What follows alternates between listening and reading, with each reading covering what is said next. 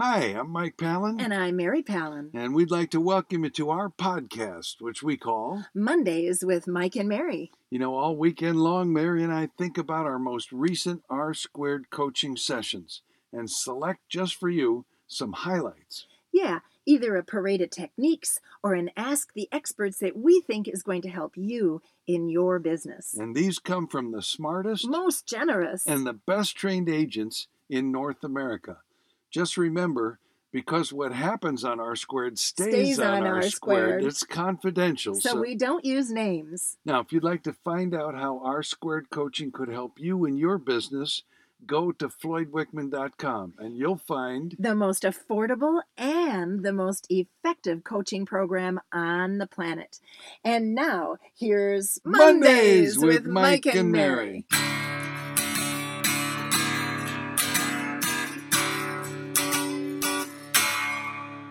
You know, we throw around this term parade of techniques. Yeah. How do you define what is a parade of techniques? You know, when you ask me questions like that, you usually already have an answer in mind. Uh-huh. What is a parade of techniques, dear? Well, to me, it evolved from the program, because all of R-Squared is based on the principles and methods of Floyd. And we do the huddles first thing in the day, and you share success stories.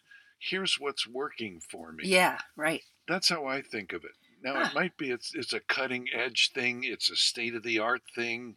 It's a dialogue or a technique or a program I discovered. Or an awareness. Something I figured out for myself. And that's what my parade of techniques is today. Let's hear it, my love. It's an awareness. In fact, it's a question somebody asked, and I thought, this is the smartest question I've heard all year. Drum roll, please. Holy cats. You build it up it better be good. It looks like we're in the middle of a second wave. Okay. With COVID, you mean? Yeah. And lockdowns are happening again, or more restrictions are being placed on people again. You remember what we said in the middle of the first wave, which was, what would you have done differently if you knew this was coming? Yeah. Mm-hmm. Okay, here's the question. Knowing what we're facing right now, what are you going to do differently, and what are you going to do the same? Okay. I thought that's really smart to take a look at. How did I respond the first time this hit? Yeah. And what worked, and what didn't work, and what do I know better that I should get busy doing or not do this next wave, because it's coming. Are you done now? I'm done now. Okay. I have a parade of techniques. Terrific. Woo! We have a student who has been printing up cards and giving, after a closing, giving to his buyer or seller a postcard that they can send out to their family, friends, relationship people that says, we've moved. This is our new address. And that's really, really neat. What a cool idea. So he's been giving them 10, but had this revelation, thus a parade of techniques. What if instead I got the mailing list of their friends, family, new neighbors, old neighbors, whatever, and sent them the card myself? Did it for them. Duh. Isn't that a cool way to expand your book of business and maybe generate some additional conversations and get a little free advertising? And I just love that. I think that's so sweet, especially because they're sort of busy when they're moving. So if you could take this one thing off their plate, they'll see that as a benefit, and it's a benefit to all. Love that. As in, it's not so much who you know, it's who they know. Wonderful. What a great idea. You got an Ask the Experts, I presume. I like it. I got an Ask the Experts that said 4 different people asked the same question. Yes. You mean like, what? Yeah. Okay. In 4 different teams. That's awesome. That means you should choose that to share with our podcast audience. There's a theme going on this week. Yeah. I'm chasing deals and not prospecting. Oh, trying to get everything closed, and it's taking up my time. Keep my head in the game and prospect despite problems. Well, that could be done any week. When, who, and how do I prospect? Yeah. How do I get back to work despite all the turmoil in my personal life and prospect? Oh, I see the theme. Yep. Yeah. Okay. And the answer's the same for all of them. Oh, yeah.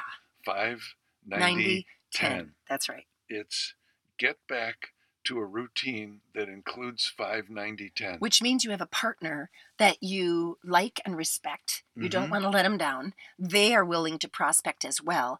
And it becomes a routine. Yes. So we have students that prospect the same day at the same time every week. Every week. Yeah. That's part of it. You know, I think that's what's hard for people is that routine. That one word. And it's Smart Week. Yeah. And it's remembering that if you don't prospect when you're busy, you won't be busy. That's right. Thank you, Sheldon Speed. And when you prospect, don't look at texts. Don't take incoming calls. Yeah, barbed wire around your time. And, you know, if you can't do 90 minutes, do shorter sessions. Do 5, 30, 10. 5, 5, 10. I don't know. that really wouldn't work. 5 minutes. Make sure you make your lists. Make it fun or you're not going to do it. And that's why 5, 90, 10 is so powerful, because you've got someone else doing it at the same time. And yes, we make a joke and say, when you share misery, it's easier to take. But if you make it fun, you'll probably do it. And prospect around your deals. If you're chasing deals, you should get referrals from your deals. You should prospect around them. Plus, you should have a marketing system in place for your book of business: mail, call, see, and social media contact. That's kind of into the mix now with your marketing system. What's a system? That's something that keeps your business going even when you're not working on it. Right. So you got to put your mail, call, see in place. But in every case, it's 5, 90, 10 is the answer to get back in the game, because it all starts from conversations. That's right. What's your Ask the Experts? Oh, we have a student. I bet there's more than one listener that's encountering this. At listing appointments is running into, I think we're going to wait till after the election. You know, if you're looking for an excuse, anyone will do. There's an election? Yeah. Oh, that's right. I already voted. So. Well, a lot of people already voted. Yeah. So, you know, I guess you could say that a lot of people already voted. But, you know. A lot of people are waiting to see where the thud falls, right? Well, so here was the answers to that. So how do you handle this? This is, by the way, a buyer, right? Would rather close after the election. But truly, this could be, how do you handle a seller who wants to wait to list until after the election? I mean, we run into that every 4 years. Hesitation. So I'm just going to rattle them off. Here's what the Ask the Experts answers were. Do you really believe that the election is going to move the needle in real estate? Oh, you know, because I've already voted, it's all just noise to me now. It's like, oh, this is irrelevant. Who cares? Right? Yes, I totally agree with that. Yeah. How about this? What do you think the worst thing is that could happen? What's the worst thing? It could drag on till next year. But whatever they answer, now you're listening. Yeah. Then here's what you say. Okay, so after the election, are people still going to live in homes? Isn't that kind of clever? How about build equity before the results come in? We're not going to have the results on the day of the election. In fact, most certainly not. We might not have the results for a bit. Well, with mail-in ballots, there's 40 million people already voted mail-in. So when do you count them? You can't open them till November 4th. So that's going to take a while. Here's what someone said.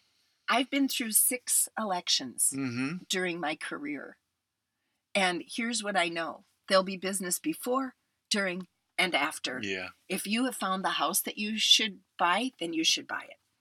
Here's one. I love logic, but fear shuts down the logic. You know, what's going to happen with this moratorium we've had on foreclosures, etc. So, you know, use emotion to convince them, to change them. Will the economy crumble horribly if the election doesn't go well? Will the whole economy shut down? What's the answer to that, by the way? No. How about this one? Do the cost of waiting. I think that's otherwise known as the financial risk analysis, right? Yes. So this person who contributed to that said, I used it 3 times in the last 2 weeks. Wow. I showed him the money. Show him the money. You know, tell him this. Show me the money. The economy has already crumbled. No kidding. Yeah. I mean, take a look. Going back a few years, what are prices going to be like in the spring? If you wait till next spring, what will happen to the property that you could close on right now? What will the value of that property be? Why not put that equity in your pocket instead? Anyway, I just love that. I just thought that was so cool. Don't succumb to the media message. I love it. So anyway, let's go get listings. Let's close our transactions. Let's move forward. And a lot of that is just our own attitude. And let's do 590-10. Oh, I like it.